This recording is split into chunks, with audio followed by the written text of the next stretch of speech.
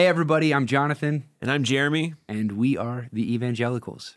And we're going to be talking about some stuff that we care about today, but want to begin by talking about ourselves a little bit, just who we are, where we're from, and what we care about. Jeremy, tell everybody a little bit about who you are, where you're from, and who you're from.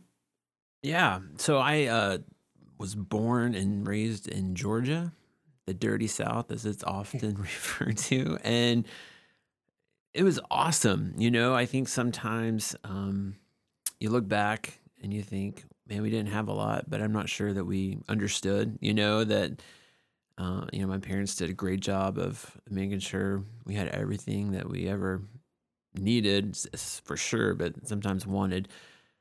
But growing up in Georgia, it was always an adventure, you might say, as far as trying to understand where the world, maybe a better way to say it is, sometimes I felt like I was in a bubble of some sort, and I think a lot of people are. And when I went to college, started to hear more and experience more and be have a better intellectual understanding, I guess, of how the world was working at the time. So I grew up, and like I said, it was awesome because I had, on my mom's side, had 8 cousins, and we all lived in the same town. So we were always with family. Wow, yeah. Yeah, and so I had a lot of good memories of growing up with my cousins. I grew up, once again, in a part of the country where the Civil War was always a big deal. Confederate flags flying around in my local high school. Went to a school that the guy that gave the money for the school actually had a hospital during the Civil War for the northern part. It was on Civil War grounds.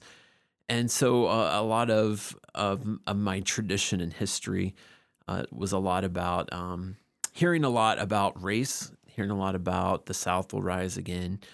We're still waiting for that. Yeah, was your school, what was the demographic mix? Was it? So the school I went to was all white. Oh, okay, yeah. And not by anything other than it was like a small city school. I actually had to it wasn't private, but it wasn't public either. So yeah, it was always interesting and trying to, once again, just a little bit of my family history is we even had some of that in our blood. So my great grandpa was actually part of the KKK and the Ku Klux Klan, and yeah, so it was, and it was never kind of blatantly in front of us. We always heard that the uniform or the outfit or whatever, the bed sheet, was somewhere. So that was always an interesting perspective.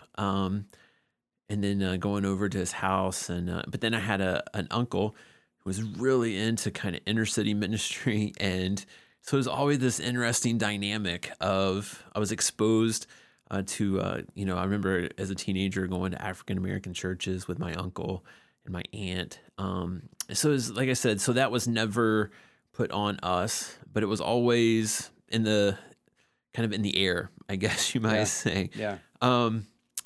So yeah, and then growing up in Georgia was obviously very conservative politically, very conservative understanding of how politics should work. And so, that was always a part of who I was growing up. You're an Alabama football fan, yeah, right? Yeah. Why? Because they're the best football team in the country. No, my dad was born and raised. I wish I could argue with you there. The fact of the matter is they are. My dad was born and raised in Alabama. Okay, all right. And so just was always on the TV. He was an Alabama fan through and through. So I don't know that we had a choice. I mean, we did, but it was always just what it was. So yeah, grew up very, like I said, conservative. Went to a small church in Northwest Georgia. I think at our largest point, we were running 80, 85, but usually 40, 50. and these little old ladies just love me, sometimes in spite of me, and I always attribute that I am where I am as pastor because of these ladies who just spoke love into my life and spoke Jesus, and really just was glad that I was part of the church. I was our church piano player by the age of like 12 or 13. Yeah. And so it was awesome. And so that's kind of like I said, that grew up very conservative, grew up very hearing that and not even understanding or even being able to listen to anything outside of that because it just wasn't the way life was supposed to be. So now you're a pastor in Northwest Ohio in Paulding. And so how have things changed for you in the sense of your perspective or worldview? Yeah, I think that things change when you start to see different cultures. So I went to school in Nashville, Tennessee, at Trevecca Nazarene University, and through that experience, did a lot of inner city work in Nashville. I did a prison ministry while I was there. I did we did a lot of things with the homeless in downtown. And then I actually lived in Arizona for 4 years and got to see kind of that different West Coast perspective, the different understanding of Hispanic people. Literally could drive down to the Circle K every morning and guys were standing on the corner just waiting to get picked up for day work. And Wow. and so having that whole experience, having people in our church out there that I'd come across the border, and so it just kind of opened and I started to make me ask a lot of questions. Yeah. Ask a lot of questions about where do we find God in the midst of all this? How do we handle those who are on the underside of society, the poor, the kids and in the community right down from our college who lived in government housing and had no hope, one might say. And so how do we as Christians start to grapple with this understanding of who Jesus is and who God is? So I think perspective and just seeing, and once again, I don't think that is because anything other than that could sound somewhat negative towards my parents or towards my church. I don't think it was anything that other than we were doing, what we felt like God was, and we were just living and growing up and hanging out. And so then sometimes I guess when you get older, you start to just see things from a different perspective. And so those years at my college were very formative for me and on many different levels. So what are the things that you care about right now? What are the things that are maybe keeping you up at night or things that make your heart beat fast? Well, I think that probably the biggest thing is I really want God to have a fair chance. And I felt like in our world, God is either this or that, and maybe God is neither. And so I feel like as we are looking at things that are happening in our world politically, as we're looking at things, how they're happening around the world, that sometimes God gets put in a box. And something that really makes me frustrated is when you get grouped in with a bunch of people and say, well, this is what it is. And then you look at the scripture and how God acted and how God chose to show himself among people and in which people, there seems to be this big gap. And so I feel like it's something that as I live and preach and do what God's called me to do, I want people to really hear who God is in the Bible rather than who we want him to be or who we have thought him to potentially be. And it seems to be a big talking point for sure. Yeah. For sure. What about you? Yeah, so we're sitting in a little studio in Lima, Ohio, at Lima Community Church of the Nazarene, which is actually the church that I started attending with my family when I was 12. When I was really little, my dad was an itinerant pastor. We would be a little church for a while, and then would go to another church for a while. He was a youth pastor and associate pastor. He always worked bivocationally, you know. So I grew up in little country churches, just loving them, just loving the church. And when I was 11 or 12, my parents made a pretty significant decision for our family to start attending the large church in town, which was Lima Community Church of the Nazarene. Beforehand, had no affiliation with that denomination or movement. And when we started attending this church, and I use that, that word on purpose, when we just started attending, when we started sitting in the seats, we sensed something that was sincere. And then as we started getting involved in the community, what happened was my siblings and we all found a place to connect and a place to belong. And that really excited my parents. I think they were concerned for our spiritual development and spiritual formation.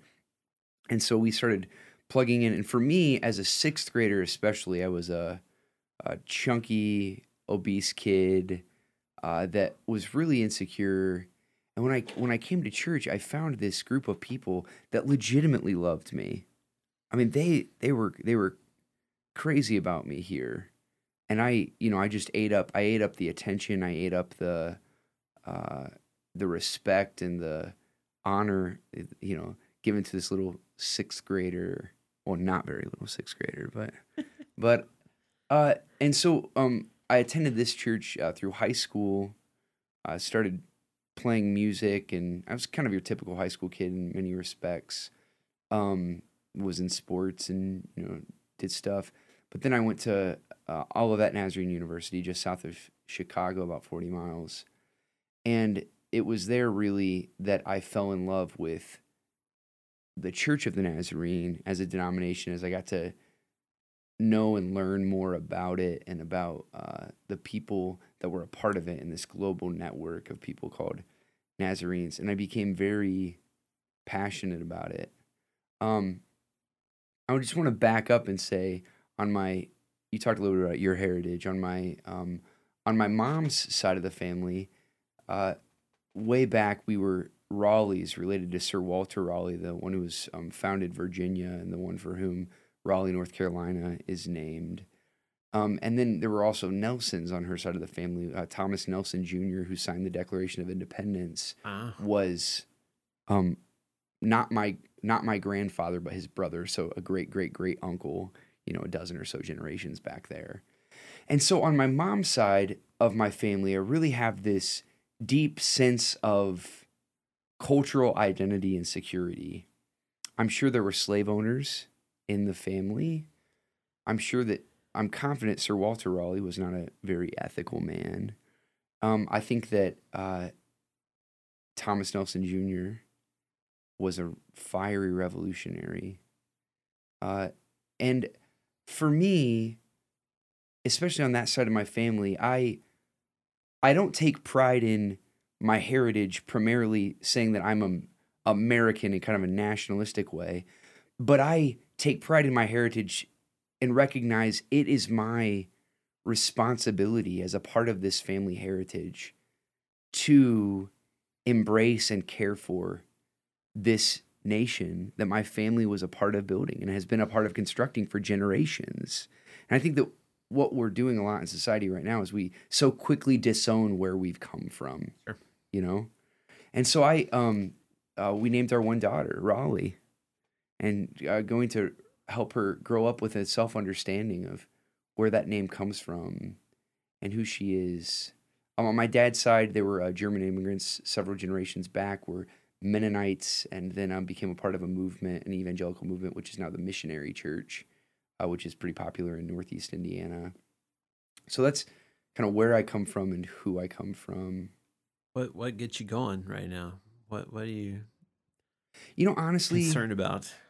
Honestly, Jeremy, I think for me, I'm becoming really passionate about being passionate. And that may seem kind of weird. I look around at the world and I feel like we live in a world where people don't care. Yeah.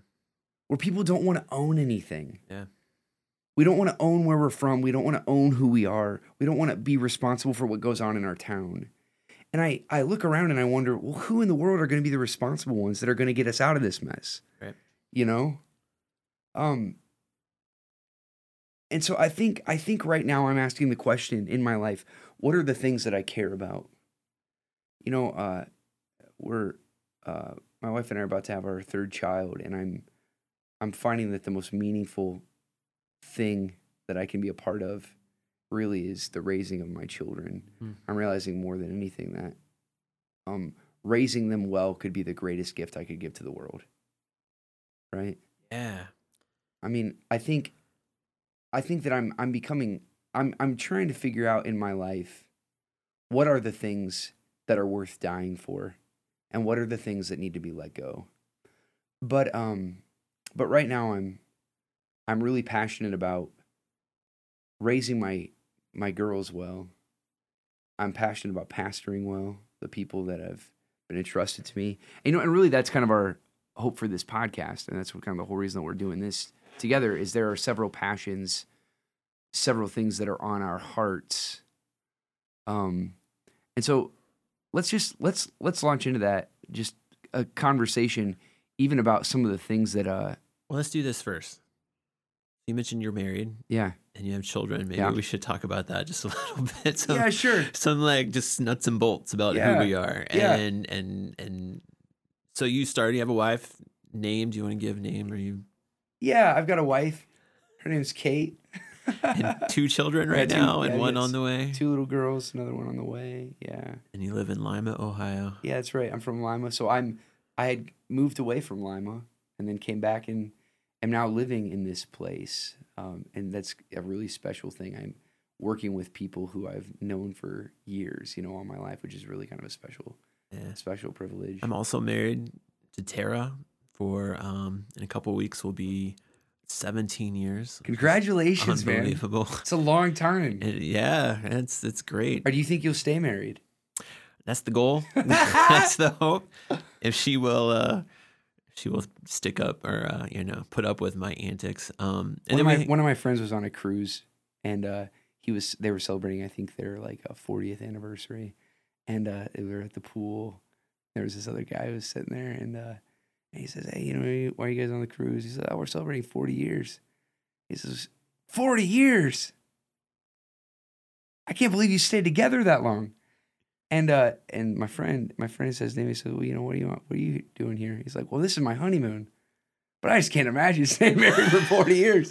I hope we make it 5," which is kind of a cultural thing right now. I mean, it's just so culturally acceptable to be unfaithful. Yeah, totally. Yeah. So maybe it's a question worth asking. You guys expect to stay together, see another 17? Yeah, hopefully for a while. We joke with each other like, "You're stuck with me because if this weren't to end, no."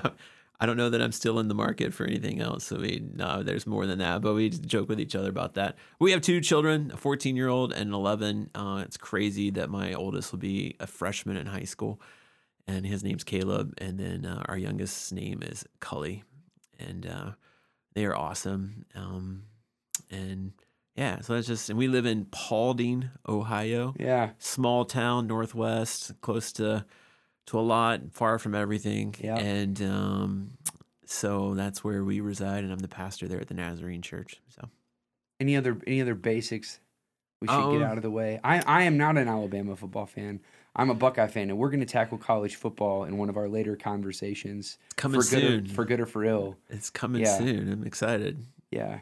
I'm excited. I think it was rather convenient that they let Ohio State not be in the playoff this year, just because the only team that seems that Nick Saban can't beat is the Buckeyes. But we can talk again. We'll talk about that when we have the college football conversation later. And so then back to your point about the podcast. What are we going to jump into together? Yeah.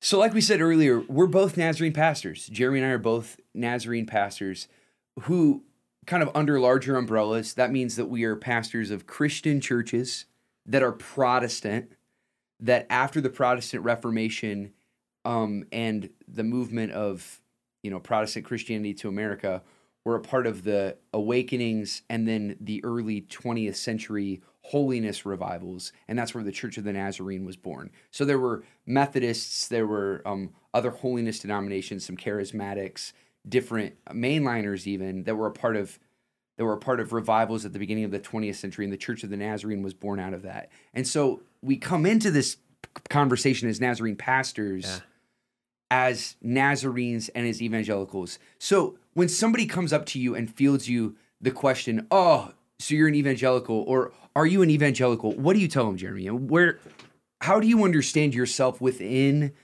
that, I guess, family? Yeah, I think that the hardest part is the first thing you want to do is apologize and say, well, yes, but, and a lot of people have given that label up. A lot of people have given even the label Christian up and talked more of the language, I'm a follower of Jesus, which is cool. But I think sometimes, so when people ask me, are you evangelical? I think you have to define, what do they mean by that? Okay, yeah. What are you talking about? A political ideology that people tried to persuade to vote for them? Are you talking about this understanding of what it means to be who Jesus is calling us to be in a kingdom understanding? Because I think that if you don't get at what they're saying or how they define that term, then it's hard to go beyond what that would even look like. So I think first and foremost is you have to define, okay, when you say evangelical, what do you mean? Because then you can respond and say, well, that is not my understanding, but this is what I think when I think of evangelical. Because the heart of the term is, it's gospel in nature. It's kind of the idea of, it's good news, proclaiming good news, and that maybe those who would not identify as evangelicals don't see as kind of a primary part of their Christian identity being proclamation to those who are not a part of a Christian fellowship. The evangelical, kind of this centering of their identity, is the idea of kind of gospel sharing, right? And that takes on different forms. Yeah, so I think, if you look at the word and where it comes from, this evangelion or whatever, it was a word that Roman people would use when they would come in and say, Caesar is Lord, or Caesar has just conquered this land, or Caesar is the one that's in control of this. And so for me, an evangelical would be one who says Jesus is Lord. And so, but unfortunately, the term has gotten hijacked as to people who vote a certain way or vote for certain causes, rather than as one who believes Jesus is Lord and nobody else is. Yeah. What about Nazarene? How do you feel about identifying as a Nazarene pastor? If another denomination were to call you right now, would you be open to it? No, I think I was in a Nazarene church the Sunday after I was born, and I love our tribe.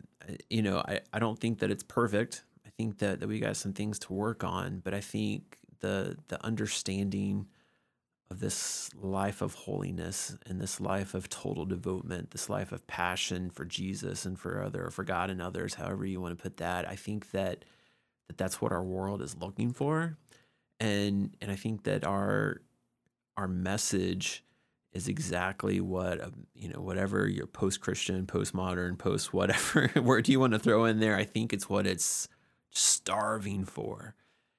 And so to me, when I look at other denominations, I'm not sure.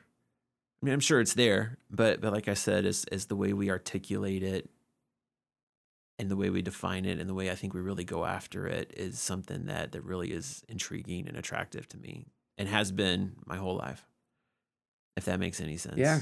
What about you? When somebody says evangelical to you or Nazarene, what's your approach?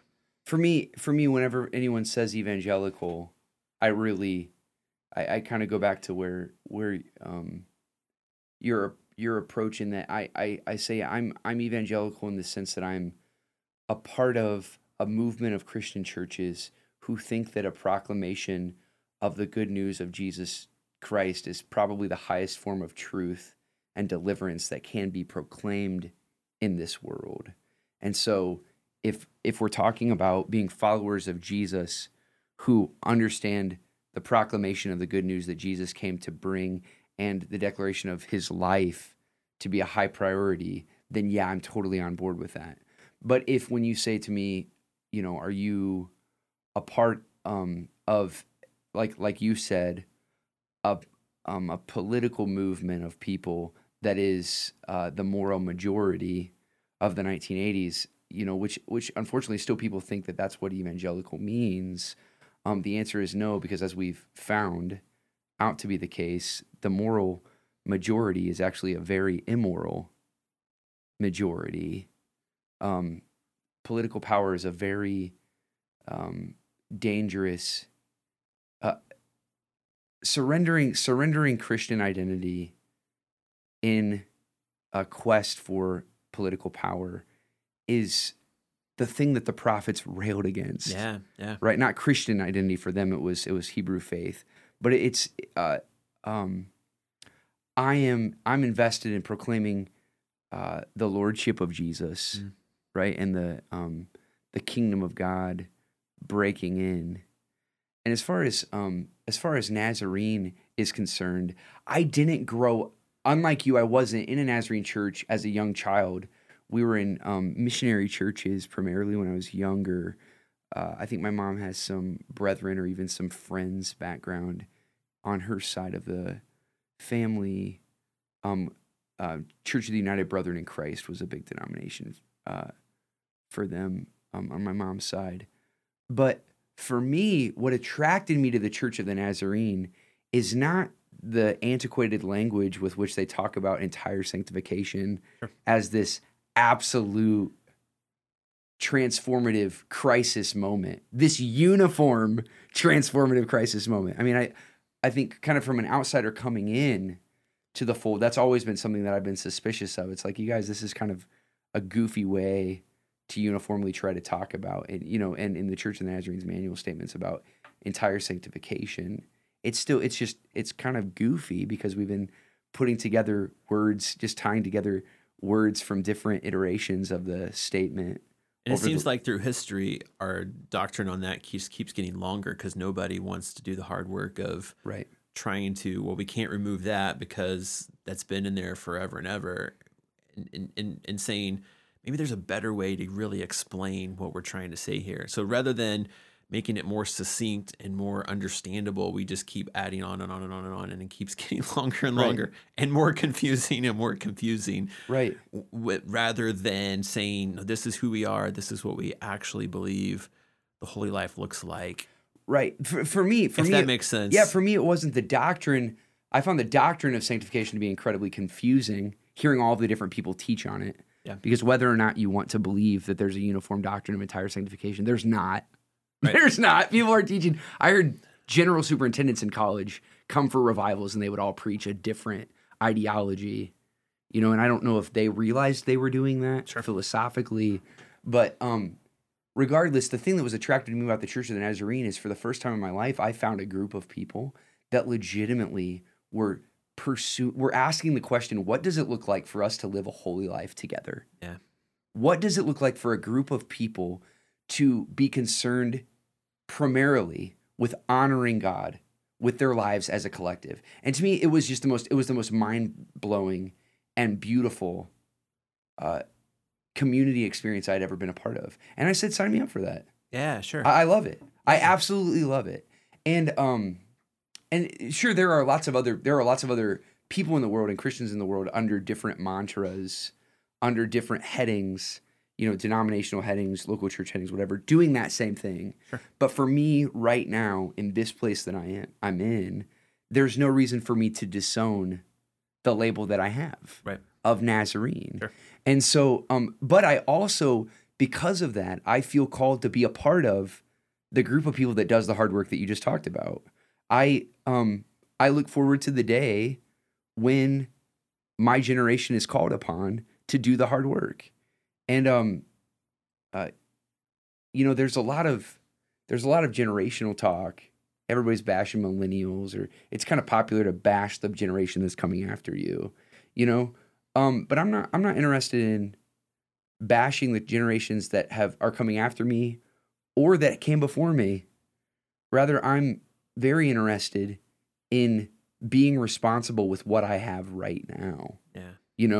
And I think that for me, labels, I'm not trying to get rid of all of the labels in my life, but I'm trying to help with my life to redefine particular labels, particularly evangelical and particularly Nazarene. Yeah, and even going back to evangelical, which Nazarenes would fit into that category. So I was preaching a couple Sundays ago about the commandment, do not murder.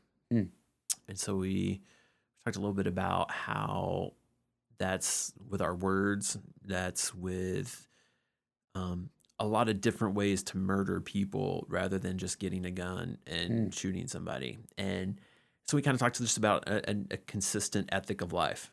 And I said, what's frustrating is we get roped into, well, this is how we have to vote because this is the pro-life candidate. And I said, well, what would it look like for a group of people to get together and say, this is what we believe Jesus would have us to be? And to look at both sides, or all as many sides as you want to, and say, well, this has some pro-life talk, but it also has some talk that's anti-life. Yeah. This side has some pro-life talk, but it also has some talk that's anti-life. What if there was a group of people that rose up and said, we're gonna fight for both sides on the points that we believe gets us to being actually pro-life? What if we weren't grouped into a certain side and saying, this is, if you're pro-life, this is who you vote for? What if we were this third voice or this different way, or what if the evangelical voice was saying, man, we like this about the Republican Party, and we like this about the Democratic Party, and we like this about the Tea Party, and we like this. And we would think that if you would all get together, that we could work with all of you to actually be and come up with legislation that would actually be pro-life. That might be good news for our world that seems to be so divided, as if there was a group of people who said, we're going to cling to who we believe Jesus is calling us to be. Yeah. We're going to cling to be who God's calling us to be. And no matter what political label you want to put on that, like, we don't care, because we're not about that. We're about being about the kingdom and what that looks like. And so we call people from both sides to the understanding that Jesus would have us, who he would have us to be and what he'd have us to do. And if you're for life, I don't care what political label you have, then we can work together, because that's what we think Jesus would have us to do. So, Jeremy, as we wrap up our first episode, just what do you hope as we do this series, these podcasts, what do you hope happens? Yeah, probably just building on something I talked about earlier in the podcast. I really think that as we live in the culture that we live in, and as we try to be faithful to the cross and who Jesus is calling us to be, it really causes us to be different.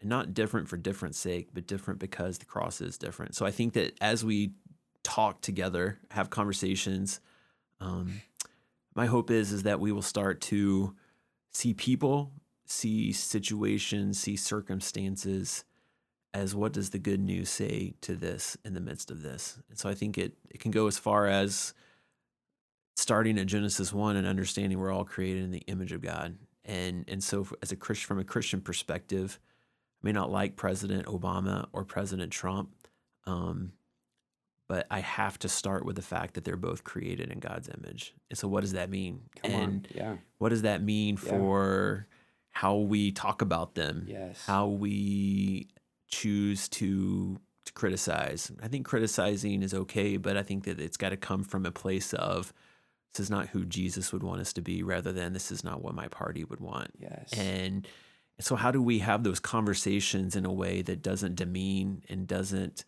make them enemy, but says, we as the people of God can't agree with this because this is what we believe the good news is about. And so how do we speak that good news in the midst of such a divisive, divided time in our land? Right. And how do we be that third voice? What about you? What are your hopes?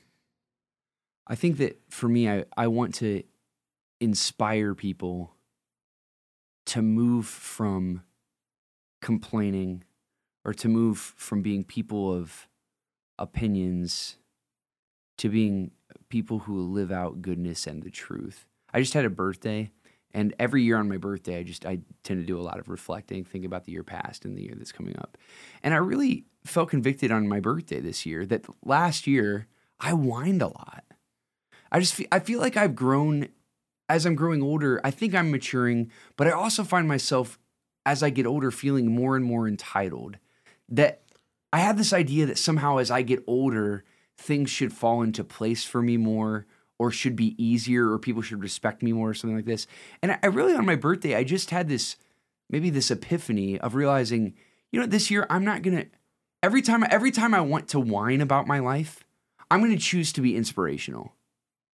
I'm gonna choose not to whine about my situation. I'm gonna choose not to complain about all of those things out there and those people out there that are out of my control. Yeah. But then I'm gonna choose to be inspirational. And I really, like you, you said something about hoping people are different. I think it would be very different if a movement of people rose up and said, no longer are we going to complain, but we are going to be inspirational. Yeah. And we are going to inspire change and difference in our world. Inspire holiness. Yeah. Christ-likeness. So thanks everybody for listening. Yeah. We will see where this journey takes us. Yeah, we'll catch you guys next time. The Evangelicals podcast is recorded at Lima Community Church of the Nazarene in Lima, Ohio. And is produced by Isaac Smith.